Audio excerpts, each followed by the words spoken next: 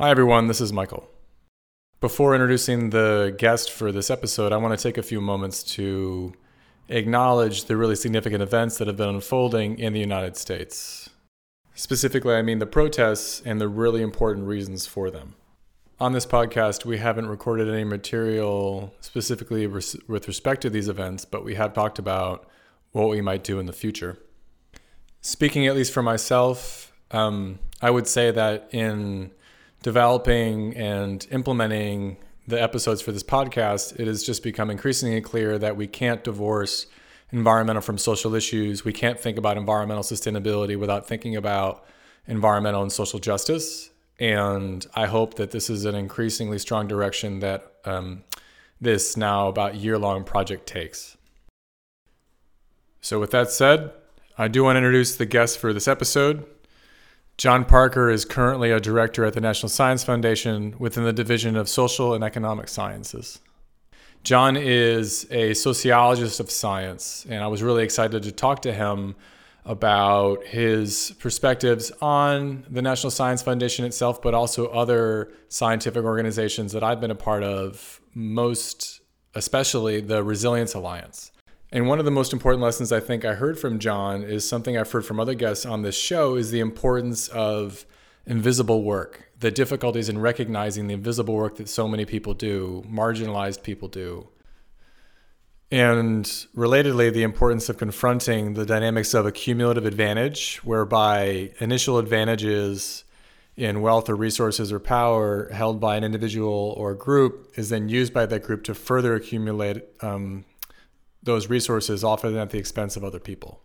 So I think these are some important ideas that we all need to be thinking about, and I hope you enjoy the episode.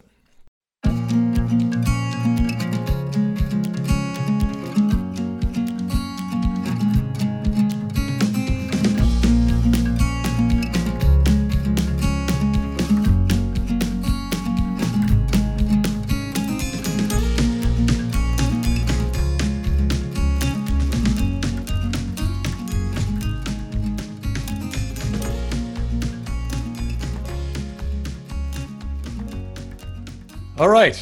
Well, John Parker, it's been a while, man. So how are you before we kind of get into career journeys and all that stuff? You're in DC now? We're in DC. We're in Alexandria next to the National Science Foundation where I'm working now. We're doing okay. You know, my wife's a professor at Purdue, and luckily she's been teaching online this semester. We've got a toddler, and I'm working at NSF full time. So it's a heavy pull with 2 jobs and a toddler at home. But we're doing okay, relatively, we're doing all right. NSF went to teleworking almost seamlessly. It's a great organization that way, and the academic job lends itself to it. We're doing okay. We could use a break. We could use a babysitter once in a while, but we're doing okay. Sure, yeah. And so you're a program director in the Division of Social and Economic Sciences at NSF, is that right? Yeah, the social sciences are broken down into social and economic sciences and behavioral and cognitive sciences. I'm on the social and economic sciences side of it, and I'm directing science and technology studies and ethical and responsible research, both of those funding programs right now. But I'm also a PO on coupled natural human systems, where I see a ton of proposals on resilience-related stuff, which is interesting because, in a way, NSF is feeding this movement. And that program in particular was almost designed for this kind of thing. It's very interesting to see. But the thing that's interesting to me is the way in which it feeds the resilience movement, right? It feeds this ongoing movement within a field. And the way it becomes institutionalized in these kinds of organizations and becomes a way of propelling particular kinds and forms of science into the future.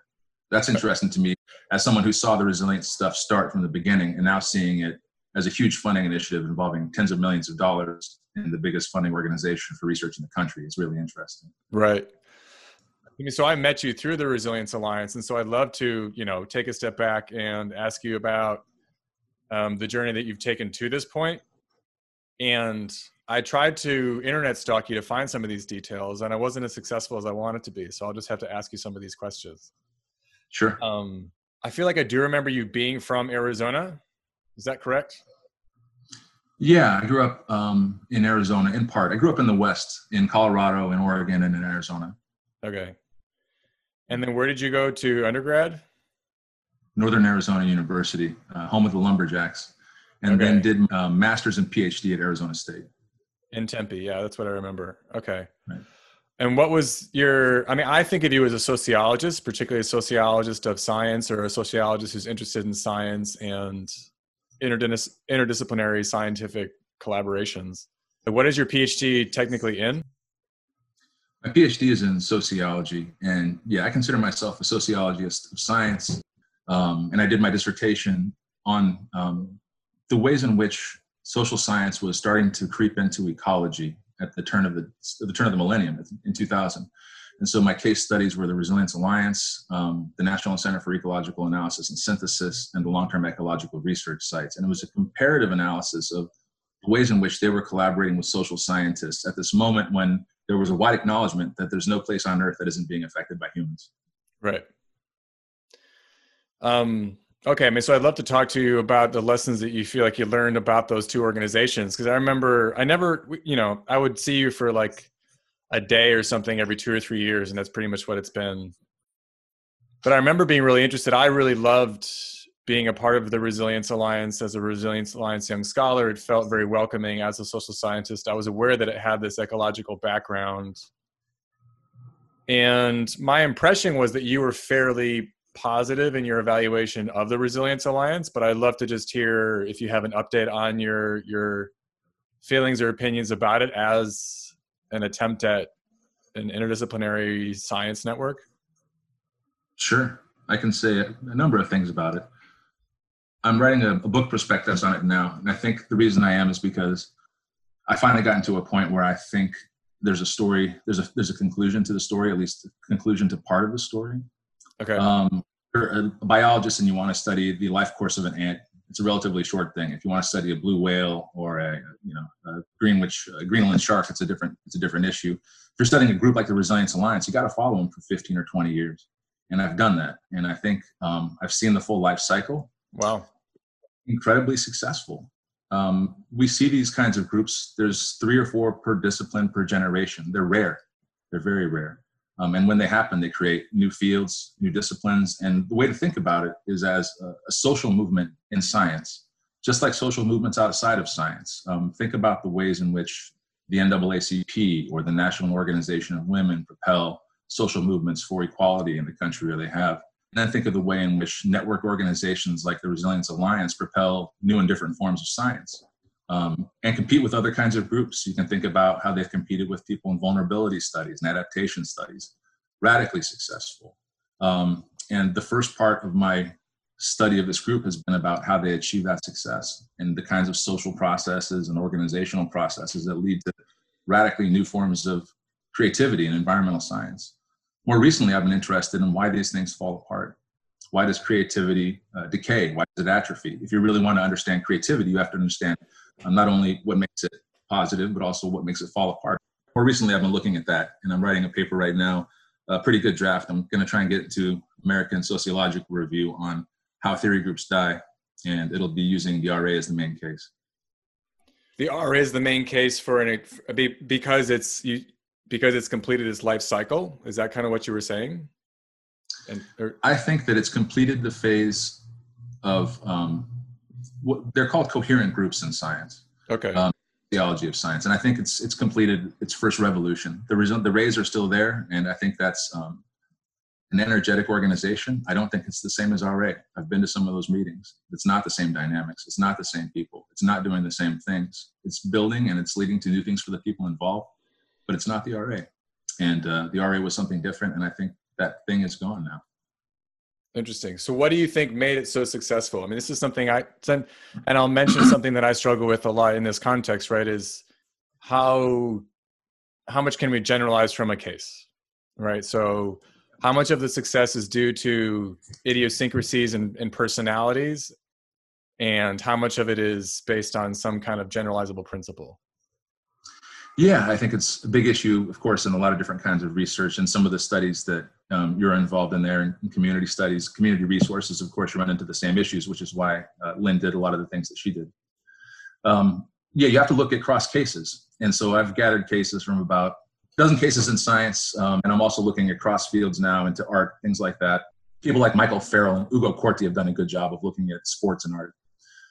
And what you see is that these kinds of social processes repeat a lot. You can look at groups in ancient Greece and Hellenic Greece, some of the philosophical groups there. Randall Collins has done some of this. You can look at groups in ancient India. You can look at groups in Japanese philosophy. And you can look at the Vienna Circle. You can look at the development of molecular biology in the US. And they follow a lot of the same patterns. You see leadership roles, organizational and intellectual roles, usually split between two people. High status intellectuals are important, but not necessary. Some of these groups come up from the margins. That depends a lot on the field. Rituals, solidarity, finding emotional bonding, getting to involve the whole person, taking trips away, getting out of other institutions, developing a culture that's stronger than the bonds that you have with the rest of the scientific community. That is all part of the prerequisites, I would say. It's sufficient, necessary, but not sufficient. You have to have good ideas. And good ideas are also a social process that takes a group to refine, to anneal, to challenge, to really develop a full theory takes several people a long time. And there's a lot of processes that we see in these groups that repeat and recur again and again. I've written some papers on it. I'm drawing off the top of my head, but there are central processes to the development of these groups.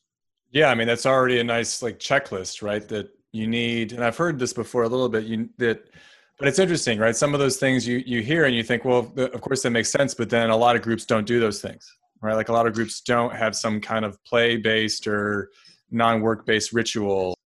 And the idea is that, no, we're here to work together and that's what we're going to do. But when I think about, the collaborations I've had that have felt most memorable have been the ones where I was just having fun.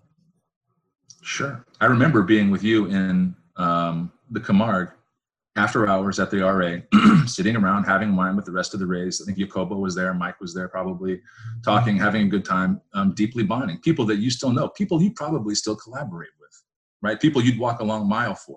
These groups become high points in people's lives. It's not just their jobs. I mean, these are your friends. These are the people you'll go to the mat for. And you've developed these processes that give that level of commitment. You're willing to take risks and do things that you wouldn't otherwise. And you see that, I mean, this is a good thing, right? That we're like taking risks. Maybe. It may be. I mean, these are the same dynamics that happen in cults, right? I mean, it happens in science, in music, it happens in art. Sometimes people push each other to do terrible things. Look at Charles Manson. In a sense, that's a coherent group out in the desert, pushing itself further and further, egging each other on, goading each other in terms of violent creativity. All right. So this just took a morally complicated turn. Okay. So let's take a step back and say that these groups that we see in science are part of a broader phenomena that we see across all different kinds of social fields. Creative groups that become self-determined and create a path for themselves in new areas. Cults are those groups in religion. Coherent groups are those groups in science. Entrepreneurial groups are those groups in business. Steve Jobs had a business cult. Yeah. And so cult is generally a pejorative term, right? And so is the adjective cultish. Do you think that there's a danger of cultishness in science and, say, worship of, say, celebrity-oriented intellectual leaders? Worship of intellectual leaders, worship of ideas, right? Right. I mean, this is something that has been critiqued in the Resilience Alliance, right? That it's dogmatic, that people are proselytizing, right? That it's church-like. We saw the same thing with the Skinnerians in Colombia. That was called a cult. Their outpost at Arizona State was called Fort Skinner, where they would battle all the other psychologists. Can you say a bit more about that, John? Sorry, I don't think people are going to be able to follow you. Yeah, so B.F. Skinner, people probably know, is the famous behaviorist in psychology. Pigeons, boxes, those kinds of things. He created essentially what you could call a scientific cult, a coherent group that created Skinnerian behavioral psychology. They had their own journals. They had their own meetings. They had their own rituals. And they created their own scientific outposts around the country where they could champion their cause, push the movement, and defend it from outsiders. My home at Arizona State was one of those places. The sociology department was actually based in the lab where they had the rooms where they did the behavioral studies. It was in the 60s they used to do it. So across fields, you also see these groups pushing science in a way that is dogmatic, and it wouldn't work otherwise, but sometimes they push it too far. I mean, I guess that depends on what you mean by too far and what the current state of science is. Yeah. I mean, something that I've struggled with, I have struggled with some of the intellectual content in the Resilience Alliance, even though I have this deep, I would say both emotional and intellectual bond to the material and the people. it has felt like there's a lot of the papers feel kind of aempirical. There's these broad kind of highfalutin concepts of panarchy, et cetera. And it felt like there's this implicit idea that the younger folks can go out and measure this stuff. And it's like, well, that's actually really hard to do. Well, you see this dynamic. Craig Allen is trying. In a lot of these groups, the first group creates the edifice, right? It creates the broad framework. Think about Jesus with basic principles. Think about Niels Bohr outlining the beginnings of quantum physics. They paint these huge, broad pictures and beautiful strokes of these grand ideas, and then they leave the next generation to fill it in. It's what Kuhn called normal science. It's the mopping up work.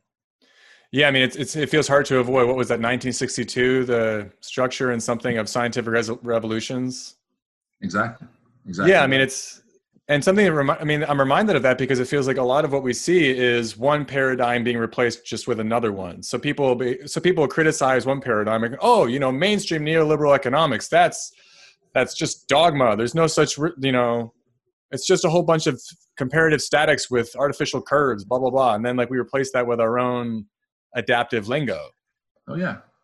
I mean, I've heard people in resilience debate, and there's online debates with some of the central resilience folks and with scientists in political ecology, and they're going back and forth, and they're just talking past each other. They're coming from precepts. The basic epistemological assumptions of what they're trying to accomplish are different. In some sense, it mirrors the current political situation in the U.S. There's no common ground. Right. Absolutely. Yeah. It's just these norms of mutual dismissiveness. Yeah. So something that in my own scientific cults associated with Lynn Ostrom, right?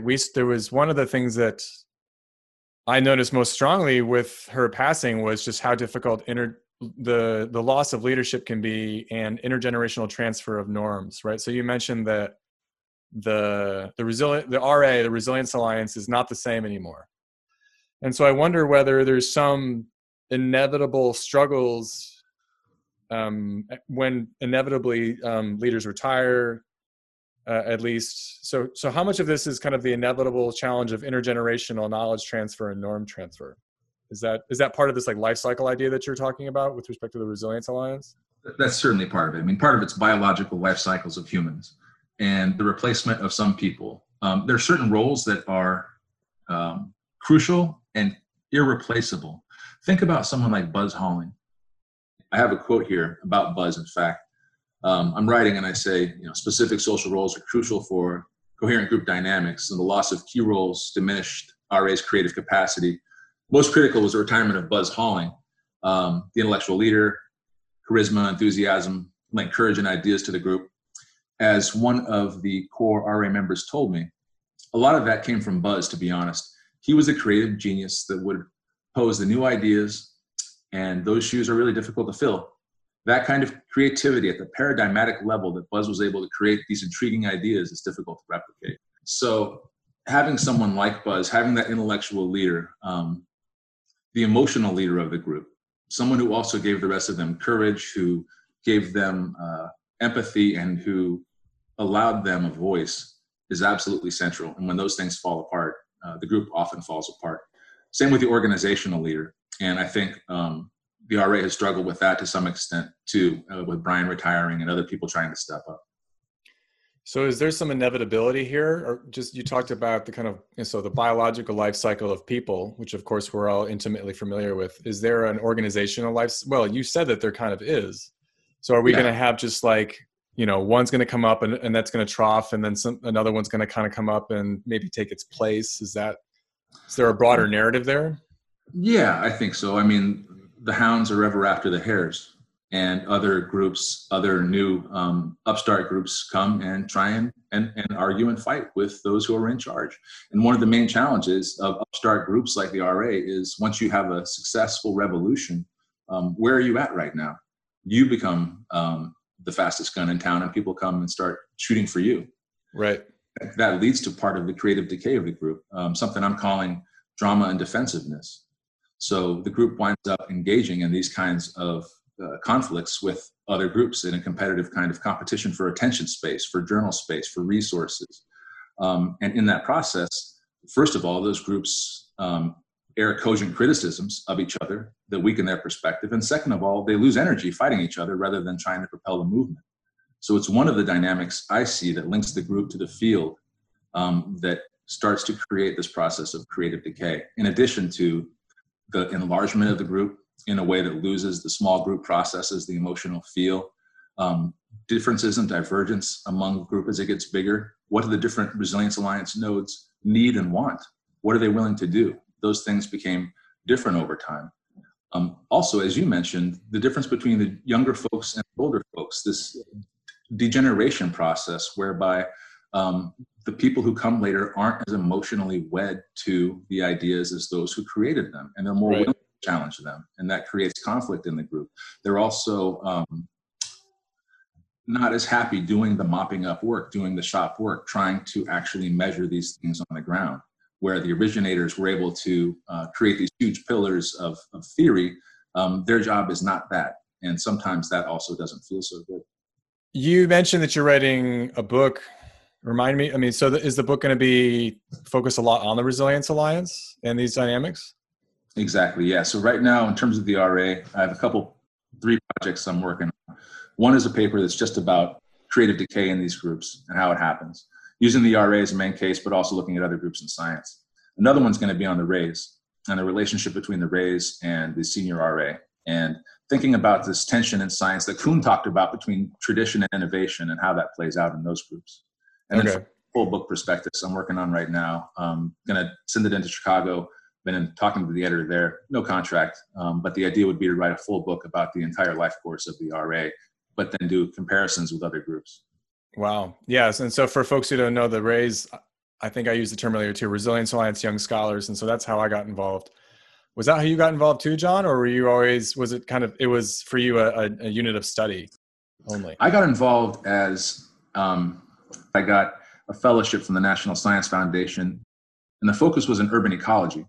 They picked out several PhD students from several different fields and got us to work together to look at urban ecology from interdisciplinary perspectives. Involved in that was Chuck Redman, Nancy Grimm, Ann Kinzig, folks that had direct ties to the RA. So I got involved in it that way. I met Buzz in 2001, 2002, and then I turned RA into an object of study after I spent the summer of 2003 there working in Kale's group. And I saw what was happening there. I realized the rituals they were having, the dynamics they were having is not something that we see a lot in science, and started to follow the group at that point. Yeah. I mean, really, a lot of what you're saying resonates with how I felt about the Resilience Alliance for a long time. I tell this story a lot, but when I first got into grad school, I had a dean show up and talk to a bunch of the first year PhD students. And she said, you're about to embark on a monastic experience. And I think she meant it positively, but to me, it sounded not a lot of fun. I was like, I don't want to be a monk. I want to talk to people. And I actually thought about leaving grad school after the first year and a half before I got involved with Lynn and her workshop. And it partly was because I was being trained to be a technocrat, but the other part is that it felt socially isolating in the way that you feel is a stereotype of PhD education a lot of the time. And so it was to move from that to this more of a workshop environment really fed me in ways that, of course, before you're fed, you don't sometimes know that you're hungry. Exactly. And working with people like Lynn puts you in a different position. I mean, think about the people, think about the Rays that are in Stockholm. Yeah. About the benefits that they reap from being in that position, and that you reap from being close to Lynn. Absolutely. Right. I mean, there's gravitas. You're associated with a Nobel Prize winner. They're associated with the highest, ranking ecologists in the world. The networking opportunities, the access to new ideas. Mentioning these things in NSF matters. I was recently at a panel, and someone said, well, these people know the main folks that were involved in the RA, and that mattered in that panel for getting potentially thought about, for considered for. These things are considerations. It matters. They propel you. These groups and Lynn's group and the RA are like trampolines or catapults for scientific careers. Absolutely. Yeah, I mean, I think a lot of it's about legibility. I go back to that a lot since reading, and I've mentioned this, James Scott in his book, Seeing Like a State a lot in this podcast, right? But none of us are going to have the time to have in-depth conversations with most people. So we need these markers of authority and prestige. And so we use them. And that's, to me, that's what you're talking about. I can read your grant proposal, but I also kind of want to know like who's the team and who's on it, et cetera. And I know there's a debate in terms of like how much attention should be paid to that. Sure. I mean, down to the level of citations. Citations have an emotional pull when you read something. Mm. Yeah. There's this one question that's nagging at me is like, what's the implication of being sensitized to all these dynamics? Because I felt for a while, I've always chafed at this idea that science is, and no one's kind of imposed this on me, so maybe I'm just projecting, right? There's a pseudo narrative I have in my head that people think that science is a meritocracy. That, you know, the idea of the lone genius gunslinger kind of going out there, you know, writing their book, whatever it is. And there's this like, sometimes it feels like, at least superficially, this ferocious denial of how incremental knowledge production actually is. But I don't really like, you know, I want to have this discourse. I want to change how we talk, how we evaluate each other. But in terms of like practical implications, there I falter a little bit. Because I think it's important to have these sensitivities when we're engaging with each other. And maybe that's important, you know, changing how we respond to each other. Because I feel like sometimes we talk about how do we change things? We actually undervalue just all of the little small interactions that we have day in, day out. You know, but what are your thoughts on that? Well, I think there's several. You mentioned several things. One is the idea of the lone scientist. And it's patently absurd. Every one of us uses everyone else's ideas. And the minute we come up with an idea, it's open to the community. It's like an IPO. Science is communalistic in that sense. Secondly, we're all connected to other folks, and that's why we make it. The folks that make it in science are those that are best connected to strong, high-status mentors. If you want to make it in science, you better find a strong mentor. Most folks don't. What we know is that science is incredibly stratified. 80% of the publications are produced by 20% of the scientists. 80% of the citations are to 20% of the papers. This 80-20 rule is law-like across fields and across science. The real interesting question, one of the interesting questions to me is, are people at the top the best? And what does the best mean? Let's take you. You do good science and you're related to Lynn. And I take you to be one of the leaders in your field. I haven't studied your field, but I'm imagining that you're among those folks. Just having an editorship and doing this kind of thing shows it. Most folks don't. Most folks just teach. Most folks don't publish past their dissertation. So you've worked with Lynn, who's a cutting edge person. You have good ideas. You have good networks.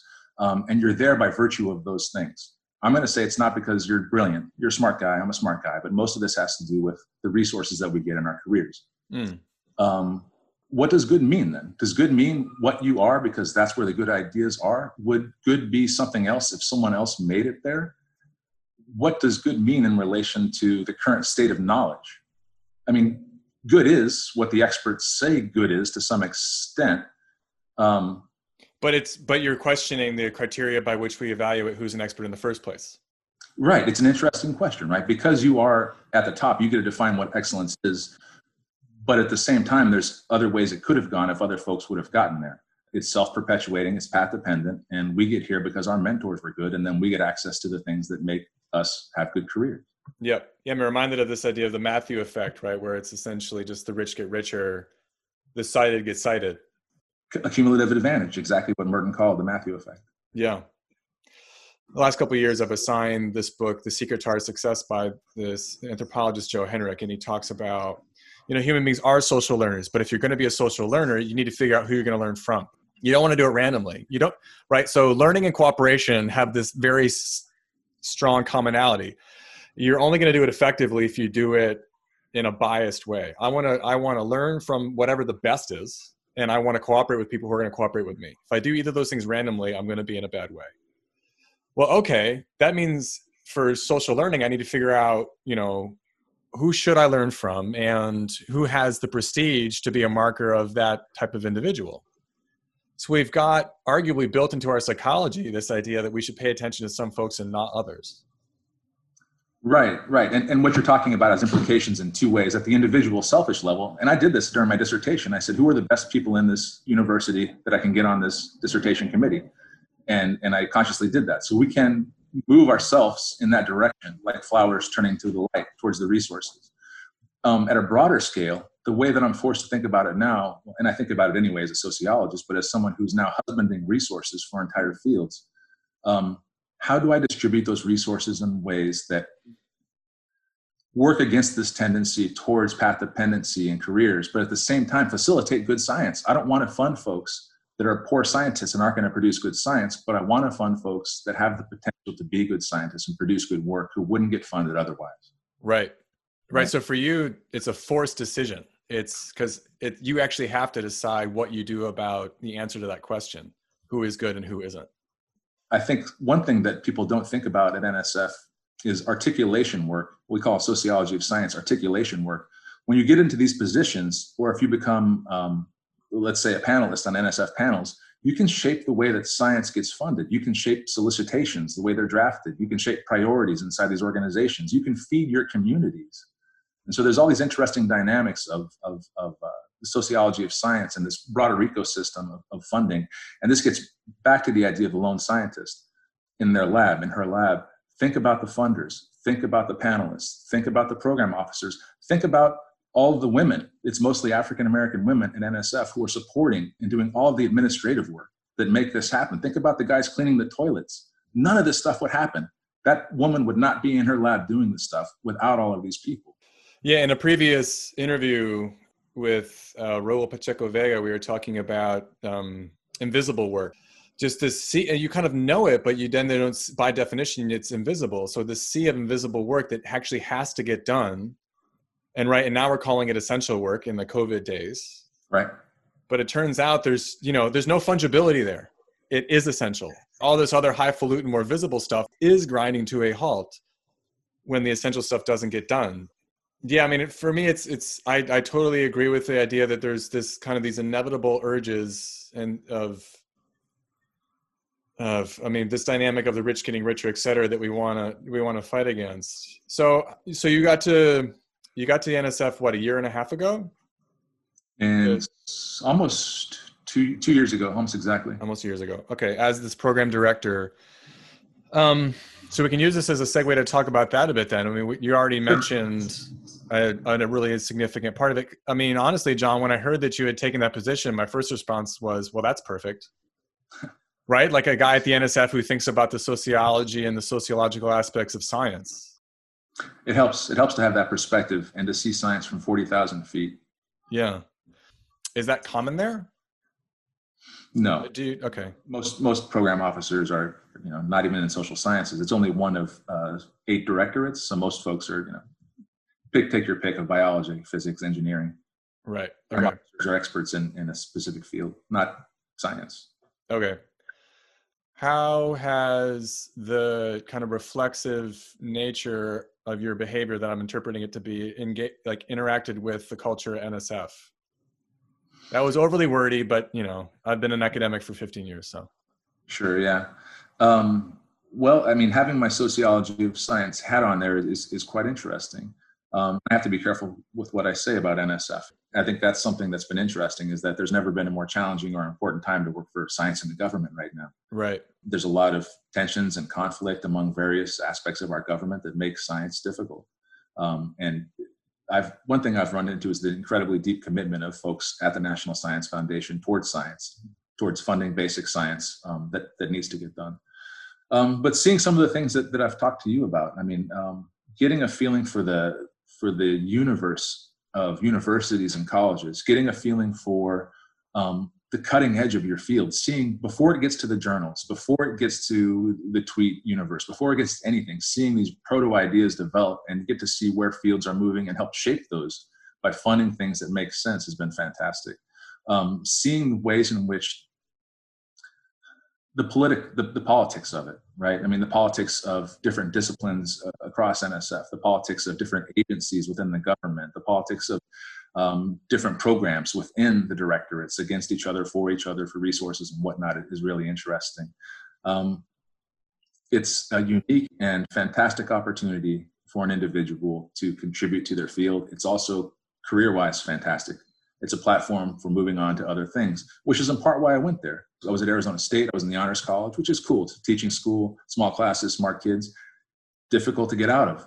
I was publishing in good journals, the best in sociology, but career mobility is tough, especially mid-career. And NSF is one of those places that can allow you to do that.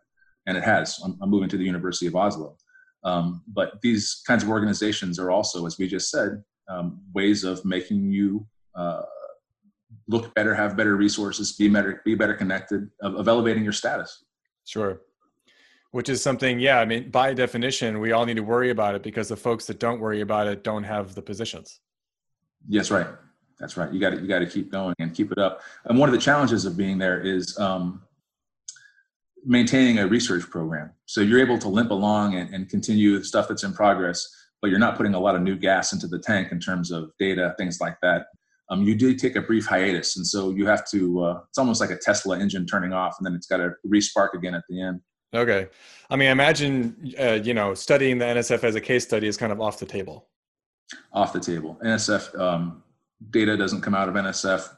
It's very closed in that sense. In order to do so, you'd have to have a contract with NSF. It's the only way to work with NSF data. We don't do grants, things like that. NSF, like every agency, protects itself from outside. Sure. Yeah. Yeah. I mean, so you've mentioned, I'd wanted to get back to this idea of competition, and you kind of just mentioned it now amongst the different directorates. And you also had mentioned competition between like the RA and other organizations. Sure. And, I feel like we've talked about it in two different ways, or at least I think about it now in two different ways. One is in the sports context or in the cooperative context. So there's a lot of work that's shown that conflict between groups can facilitate cooperation within a group. And that's arguably why sports teams are able to cooperate so well. It's because they're in this crucible of a zero-sum game of competition, right? So one person gets to win, one person gets to lose. So, okay, we really want to be the ones who win. So fine, I'll pass you the ball. But then you mentioned this other dynamic, this other competitive dynamic, where once the RA had kind of made it, it started, I'll say, I kind of like squabbling maybe with other folks for airtime, et cetera. So that's also kind of like a competition, but it doesn't feel productive. Do both of those roles of competition make sense to you? Do you think that competition at times has helped the RA and at times it's hurt it? Competition and also the outcome that we're looking at in relation to it. If the outcome of competition is the status of the group and the resources it commands and its ability to shape a field, or if it's scientific knowledge and how that changes. So in some sense, the RA conflicting with other groups, it creates internal solidarity. When another group, and we see this, lobs things from the outside, you close ranks. Later on, when they become the fastest guns, you get a lot more people trying to come and kneecap them, hamstring them, upstart groups doing the same thing. And at that point, I think it starts to derail some of the creative capacity of the group to develop new ideas. I don't mean that they don't continue to do work on resilience. I mean that new fundamentally creative RA theoretical concepts become more difficult to produce. What I meant by where science goes is that it's almost like a hydraulic metaphor, but when you have group A and group B conflicting with each other, the synthesis that comes out of it oftentimes can be stronger than either one of the other two positions. And so even though for the two groups involved, it might lead to their atrophy, to their decay, or to their perspective falling apart, or for knowledge, it could actually be quite beneficial. I mean, that reminds me of this kind of evolutionary interpretation of science, right? We want it to be a competition among theories. Right. And so that competition is ultimately going to get us to the truth if the theories have to compete with each other to explain evidence. Right. And the psychologist, structural and positive psychologist, Mikhail Csikszentmihalyi, talks about science and creativity in evolutionary terms. There's a cycle of what gets preserved, like a gene in a system, what gets kicked out, and then it goes back into the culture and reinforces itself. And so in some sense, you can think about science as a way in which certain ideas become preserved over time while others that aren't as competitive, that aren't as good, fall out of the system. John, do you have, I mean, there's a kind of a meta nature to this conversation. Do you ever find yourself wanting to turn this lens off? Or is it kind of always on when you're engaging with other scientists? It's always on. But I mean, that's the nature of sociology, I think, in general. Sociology is, if nothing else, an exercise in suspended disbelief. I know that Love is a social construction. It was created several hundred years ago by troubadours, right? And that in the past, people didn't necessarily love their wives. It was an economic thing.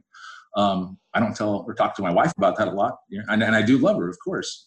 But on some level, right? And I have friendships, and I love my friends, and I know what makes those people my friends. At the same time, as a sociologist, you know about altruism, you know about reciprocity, you know about all of these things. Right. You have to live in the world and act like it is the way it is, even though you see the man behind the curtain. Yeah, I think that's right. So it creates this duality, basically, right? And you got one foot in each side. Always. It's really annoying too, in the sense that for instance, you know that meetings are important. You know that meetings have to be done and that everyone has to be heard in order for something to move forward. But you just despise the process. But you have to go through it. You know you have to go through it. Oh man, yeah. I mean, this is just kind of the complexity of being a human being, that we've got these different parts that see different things at the same time, and then some parts putting it together or not. This happens in the groups too. Think about when a group's ritual becomes forced. When all of a sudden it's not the spontaneous, awesome thing it was, but you feel like you're being drugged through this process by people that have been there longer, by people that are more engaged in it, and it feels alienating instead of something that generates solidarity. Yeah. And you see this happen in these creative groups too. Yeah, I mean, it reminds me of the discourse in my field about bottom up versus top down. If something is kind of more imposed, like the same process or ritual can feel incredibly different based on where it comes from. And where your position is relative. Yeah. And when I mean, I think, you mentioned this, right? And whether or not you played a role in creating it. Like people want to create, they want to feel like they've constructed something. Right. And this gets to, you mentioned the importance of leaders before. And, so leaders are often the folks that are creating new things. And I was in a wilderness first aid course like 2 years ago. And the guy who was teaching us, the main thing I remember honestly is that CPR only works 1 out of every 22,000 times. So that's, that was my takeaway. It's not good. It's not good. You don't want CPR. Yeah. It's like, wait, so what? But he's like, yeah, but I guess we still teach it. But so he emphasized the importance of followership, which has just been a term that's really stuck with me, right? So it's not sexy. It's not glamorous. It's an insult that kids call each other. There's no book in the airport called How to Be a Good Follower.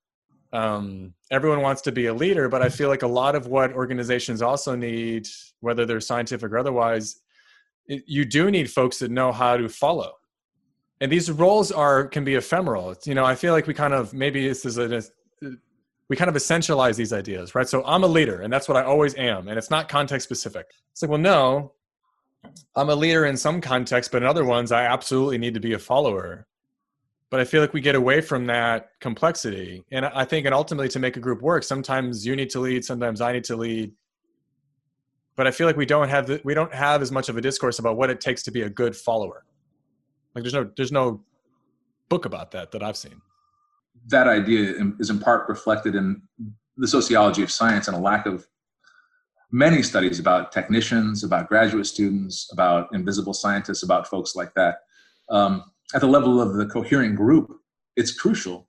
You can think about the coherent group that started the idea of evolution with Darwin and T.H. Huxley, right? Aldous Huxley's grandfather, I think, was called Darwin's bulldog. He was a follower and he was totally ferocious, and he would push those ideas that Darwin was out there talking about. Wow. And my opinion is that there are a couple RA bulldogs, I won't name names, but there are folks that are second generation, third generation folks that really push the RA perspective. And I think, that's helped the group.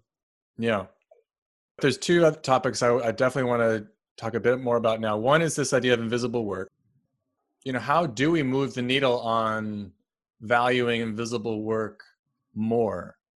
Right? How do we make and I think this is a governance issue writ large. A lot of things that matter the most are the most lagged, the most diffuse, the most invisible. And so we kind of jerry-rig the system to measure the things we can measure just because we can. Right. We got to pay these folks. We got to give them resources too, right? It's nice to get slaps on the back and it's nice to get accolades, but it would be nice if there were more long-term, professionally recognized positions for folks that do this kind of work. Yep. institutionalize these positions and value them in that kind of way. The NSF Director's Office tries to do this. They give out awards and things like that. There's awards, and they're nice. It's nice to get those things, but creating a viable career path and valuing those things, I think, is important. I think it's the same thing for faculty at the universities. How do we do that for folks that are non-tenure track? How do we do that for lecturers, folks that are doing crucial tasks in ways that allow them to live their lives and not, run across town at 6 community colleges killing themselves? I mean, this is something I've struggled with in academia for a while, is the gap between research and teaching, and basically with respect to how much prestige and financial resources are divvied out to those two different roles. It's incredibly different. And it's the teachers that have the greatest impact on the experience of this sea of undergraduates. Exactly right. And it's also a crucial role in the research system in that they're the ones that share the knowledge that we produce, right? So it completes part of a cycle that we're involved in as well. Yeah. No, I've struggled with that for a while. I mean, part of me gets it. I think teaching is very difficult, and doing anything well is hard. So teaching well, I've really, in my mind, I've compared it to being an athlete. Like you might have had a good season last year. Do you want to teach? You're going to teach this course for the 7th time. You want to have a 7th good season? You're still going to have to work hard. You're still going to have to get up there and put in the energy to get that rebound. That's right. And I mean, this is changing too. We see this dropping number of tenure track professorships. The proportion of tenured professors in the country now, the proportion of tertiary educators who now are on the tenure track is about 30%. It's not most folks. Most folks are not that. Most folks are teaching all the time for low salaries, for few benefits. That's really what's happening. It's also interesting, and maybe this is a chance to talk about COVID for a second, to think about how COVID relates to science and the production of scientific knowledge at universities, what's going to happen there. Think about all the different ways in which science happens. If you're running a lab that has animals, if you're running a microbiology lab that has bacteria running, if you're a field sociologist trying to do ethnography, if you're a long-term ecologist trying to get long-term ecological research data out of these sites, something interesting to think about is the challenges that COVID have for the production of scientific knowledge, and how do we manage the kinds of embodied. I mean, science is people moving around in space ultimately. What does this mean for science over the next few years? That must be a conversation that folks are having at NSF. Yeah, all the proposals now in the social sciences were asking for addendums for COVID-related plans. Sociologists and anthropologists around the world are now doing books and creating documents for thinking about how to gather data during these times. But it's not just us, it's the lab scientists. Almost every kind of researcher is being impacted by this. And then there's larger ethical questions, like you mentioned. What is essential research? They're debating that all over the country right now. And there's no real definition for it. Yeah. Do you think, and these are challenging questions to ask because I think they can feel dismissive of suffering. Are there opportunities here in all of these reflections? I mean, I know people who study the environment. I've been asking this for a long time. Like, what are the environmental consequences of COVID? Are localization processes happening? We've got this other disruption coming that's going to be bigger.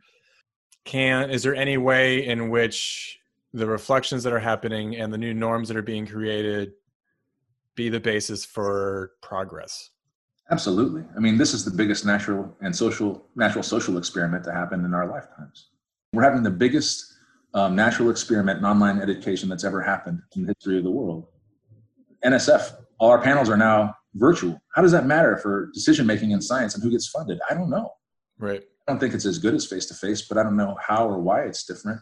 I mean, in almost every I'm thinking about all the different things that sociologists study are being affected and impacted by this. And it really offers an incredible opportunity to think about so many things that we've taken for granted in the past. Yeah. What does it mean for an organization when you don't ever step foot in it for 6 months or a year? You don't see anyone face to face. Does it become less real in your own mind? Does it become more diffuse? Do people become less committed to it? I mean, I kind of feel that way. I mean, there's a lot that feels less real to me. Right. Even the way we're dressing, right? Even on Skype meetings with my bosses now, I'm wearing a hoodie. It's in. Yeah. My kid's on my lap, right? It's yeah. At some point it breaks down. Yeah, and it feels like and I think we're seeing this play out, not to get political, which is of course what someone says before they're about to get political. But I mean, it feels like it can go one direction or the other or both, right? People can hunker down and try to cooperate with folks around them and adapt, or they can hunker down and become insular and start vilifying folks. And I feel like we're seeing both of those things happen. Or not hunker down and vilify folks. Right. Yes. Yes. And get out into the world and vilify folks. Yes. Yeah. Yeah. I mean, think about the economic studies that can be done on the consequences of this stuff. In some sense, a social science wonderland of opportunities that are really sad to study. Yeah, I mean, it's this difficult position I think a lot of us find ourselves in, is when, a lot of things that are, if you want to study resilience and vulnerabilities, you got to study bad things. Yeah. Because you got to see how systems respond to bad things. Right. And that gets into the whole other issue of scientists' emotions in relation to what they study. And part of that social science, and we can talk about COVID, we can talk about climate change, we can talk about the ways in which the things we study change us and shape our feelings and stuff too. So John, what you just said there, I mean, reminds me of a question that's been in my mind for the last half an hour. When we're talking about education, let's say graduate or undergraduate scientific education, how would you incorporate a lot of what we're talking about? So a sensitivity to these social dynamics, maybe a good dollop of self-awareness. So like, how do we cultivate those things in science education? I wasn't taught any of this stuff in my PhD. I don't see it being taught to the people that I see being taught now, but it seems very important. The sociology of science, the philosophy of science, the importance of emotional intelligence in science is just not part of the discourse. And I think it's probably dismissed in a lot of circles. I would go even further and to say it might be something for undergraduate. The problem with undergraduate is that we teach these ideologies that just aren't true, that it is the individual investigator, that it is all about merit, that we all, the genius is the one that deserves it, and they struggled, for millennia and no one recognized their ideas, all of these things. Part of the difficulty with undergrads is they want to believe those myths. And as a sociologist, you're constantly puncturing and popping their bubbles, but I think it's crucial. If you're a biology undergrad and you're thinking about going to grad school, you should know about the impact of mentorship. You should know that you should be Google Scholar searching your potential advisors to see where they're at, what their capacity is, what their prestige level is. You should know that having more connections to other kinds of folks matters. If you really want to help people in scientific careers, you would teach them early on because of that path dependency that Merton talked about, because of the cumulative advantage. Small differences in the beginning wind up leading to huge differences in the end of our careers. So you'd want to start it as early as possible. It's not pretty. I mean, when you talk about science as conflict, when you talk about it as competition, when you talk about it as socially stratified, when you say that 80% of people don't make it and that 1% of people, even if they do make it, struggle their entire lives to do it, it's not necessarily heartening to young undergraduate students, but it's the reality. And I think that's where you would have to intervene. Yeah. Yeah, I'm honestly reminded of I had a philosophy professor who was my hero in undergraduate. And I went to his office one day and I said, so you think I should get a PhD in philosophy? And he said, don't you do it. One of my favorite pieces is Max Weber, classic sociologist, 1918, lecture in Berlin, Science is a Vocation. And in the end, he says, for someone who's trying to get in science, I can't advise it. I don't know any place where luck plays such a role. Unless you can stand to see mediocrity after mediocrity climb above you, unless you believe that the fate of your soul depends on getting the next equation or chapter right, leave this place because you have no place here. But how much of this is the grass is greener, right? Like, if we leave science, where is this beautiful meritocracy, man, right? Like, oh, go to do fashion. There's nothing like that here. Business, I think some of these things are hard to escape. I think so. And Weber was a dour old bastard, and I think he would agree. I think his basic thing was follow your passion because it's going to be hard and you're going to be disappointed. So do the thing you love. And if you're not doing the thing you love, no. It's going to be hard to swallow all the things that we all have to swallow. Right. Yeah. We happen to be lucky enough, and probably the people listening to this podcast are lucky enough to be doing something we're passionate about. And that's rare in human history. Yeah. Yeah, I mean, I think it's hard these are kind of psychologically challenging things to talk about, right? I mean, you contemplate the inequity at different levels. You contemplate the small inequities that you have to face. You contemplate the grand inequities that constitute humanity. My father always is helpful to talk about it when I think about these things. And he says, Mike, sometimes you got to let it go, because I'll get wrapped up about whatever small thing. And he'll just be like, Mike, it's, just go wake up tomorrow and think about something else. That's right. And I think also keeping that 40,000 foot perspective on yourself too. It's easy to someone else and say, look, that person got there because of their connections, but God damn it, I've worked real hard over the last 30 years. And so I deserve to be here. But realize the advantages that you had early on, and you'll see that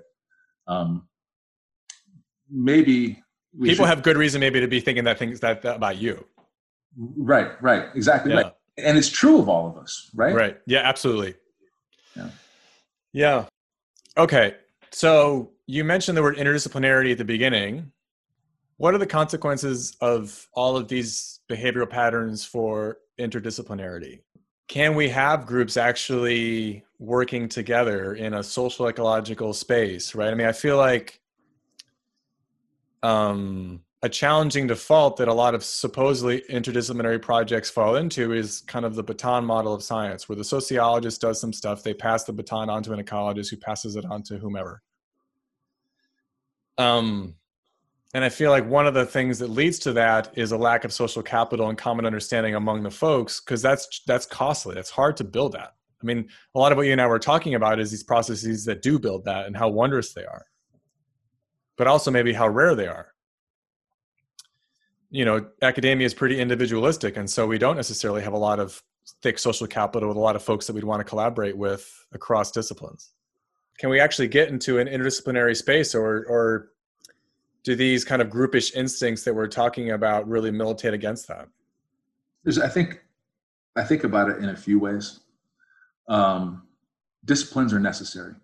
The idea that we can get rid of disciplines and do everything interdisciplinarity strikes me as naive and unhelpful. We need to have biases. Sociology needs to be sociology to bring something unique to an interdisciplinary table. I think that we need depth and we need perspectives that we can combine into new kinds of configurations, but to lose the disciplines, I think, would be to cut off our nose to spite our face. I think also that interdisciplinary collaboration, to some extent, is an unnatural act. It's difficult. It's emotionally hard to bring together different kinds of ideas. It's uncharacteristic and challenges our basic assumptions about what science is and what's legitimate. And I think that there are social processes, like some of the ones that happened in RA, that can help people come together, lower their hackles, and engage in a less egotistical way with each other, in an open way that allows sharing and empathy.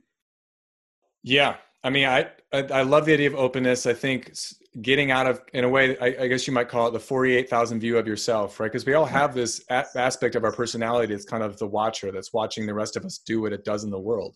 Right. But that we can lose that sometimes. Yeah, we can lose it. And we can actually create the kinds of processes that make it happen. And something that I think is important.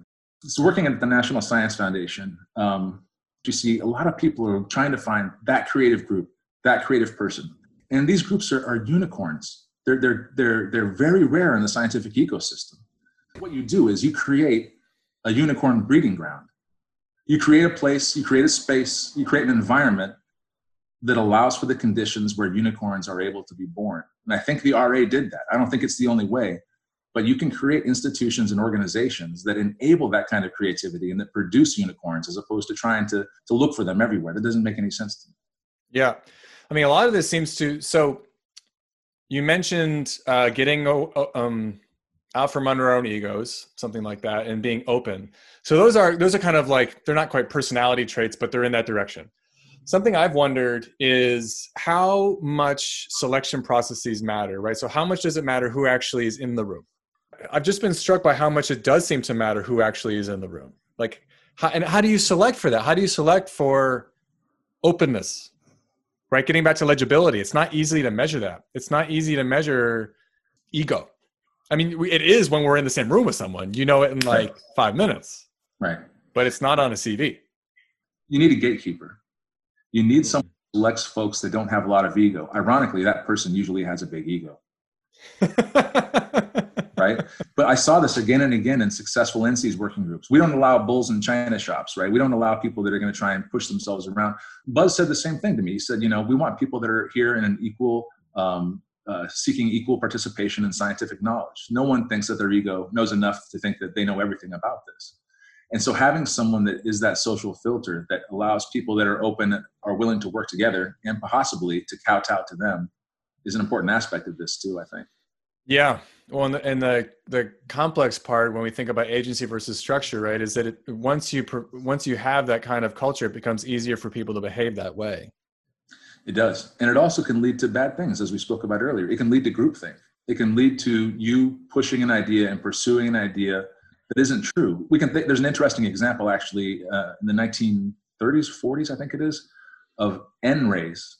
The French discovered the X-rays, so the Americans wanted something, and this guy came up with N-rays, and he had this complicated device for measuring N-rays, and there was a field around it, there were journals around it, and there were a couple of skeptics, and one day the skeptic came into the lab, and when the guy wasn't looking, pulled this crucial crystal out of his device, and lo and behold, the N-rays were still there, and the guy says, bullshit, I have your crystal here, the whole thing is a hoax, and the whole thing fell apart. I mean, these groups can create scientific myths that go on for decades, whole fields. Generations. Yeah. Yeah. Oh, okay. Yeah. One more thing to say about interdisciplinarity. Some of the work from Harry Collins in England, he talks about the difference between contributory versus interactional expertise. Okay. Contributory expertise means that you have enough depth in a field that you could write papers and be acknowledged in that field. Interactive expertise means you have enough depth in that field to interact with other with true experts in it and understand each other. And so I think thinking about interdisciplinarity in that kind of way helps to have contributory expertise at a depth that allows you to bring new things to the table, but to take the time to develop the interactional expertise that allows you to work in a meaningful way with folks across borders. Yeah, and that the latter expertise is less measurable. And less common. It takes time to develop the pigeons, the creoles, everything. Yeah. All right, John. So you mentioned that you're moving to Oslo. Yeah. University of Oslo, Department of Sociology and Geography. They also have the Center for Technology, Innovation and Culture. So there's a big STS unit there too, which is nice. Yeah, I think that I was wondering how much you were engaged with the science and technology studies perspective on things. A lot of what you say seems like it would fit pretty well in that group. It does. It's an interdiscipline, and the sociologists, anthropologists, philosophers, historians, we all contribute to it. And in my opinion, that's been its strength. There's people that'll say it should be its own field and do its own thing, but I think the connections with other disciplines have always strengthened it. So I consider everything I do to be within science and technology studies at the same time that it's also more strictly sociology of science. Okay. So what's next? Next few years, I have to learn Norwegian. Fair enough. And they're gonna pay me to do that. So I think you have 1,800 hours a year you have to work, and they're gonna give me 400 a year to learn Norwegian, which is great.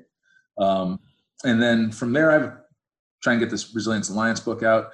My new idea, I don't know if it's a new idea, but something I've been thinking about for a while is to make creativity, to make STS and sociology of science more pro-creativity. And what I mean by that is that science and technology studies in particular has done spent a lot of time deconstructing scientific knowledge and showing, where it comes from, what are possibly flaws with it, really holding up a microscope to it in a way that's been interesting, but that I think at some point turns into navel gazing. I think, in my opinion, the role for STS and the sociology of science now, we're at a critical moment in human history in terms of the environment, in terms of the climate. We have to do something. I think that constructive STS, not deconstructive, is the way to go. So what I would like to do is take the kinds of insights we've talked about today in the sociology of science, take what we know from STS, and create research centers. Particularly, I'd like to propose a climate research center that would bring STS experts together with engineers, environmental scientists, to think about climate futures and to develop new and innovative ways to create new social processes, new ecosystems, new engineering mechanisms for dealing with those things in the future. So seeing STS and the sociology of science hand in hand, working towards the future, I think it's first of all, important for the species. Second of all, if STS as a field wants to continue to survive, I think it's crucial. We're going to be seeing some really hard funding decisions in the future in science, given what's happening. And I think we need to make our science more relevant to survive.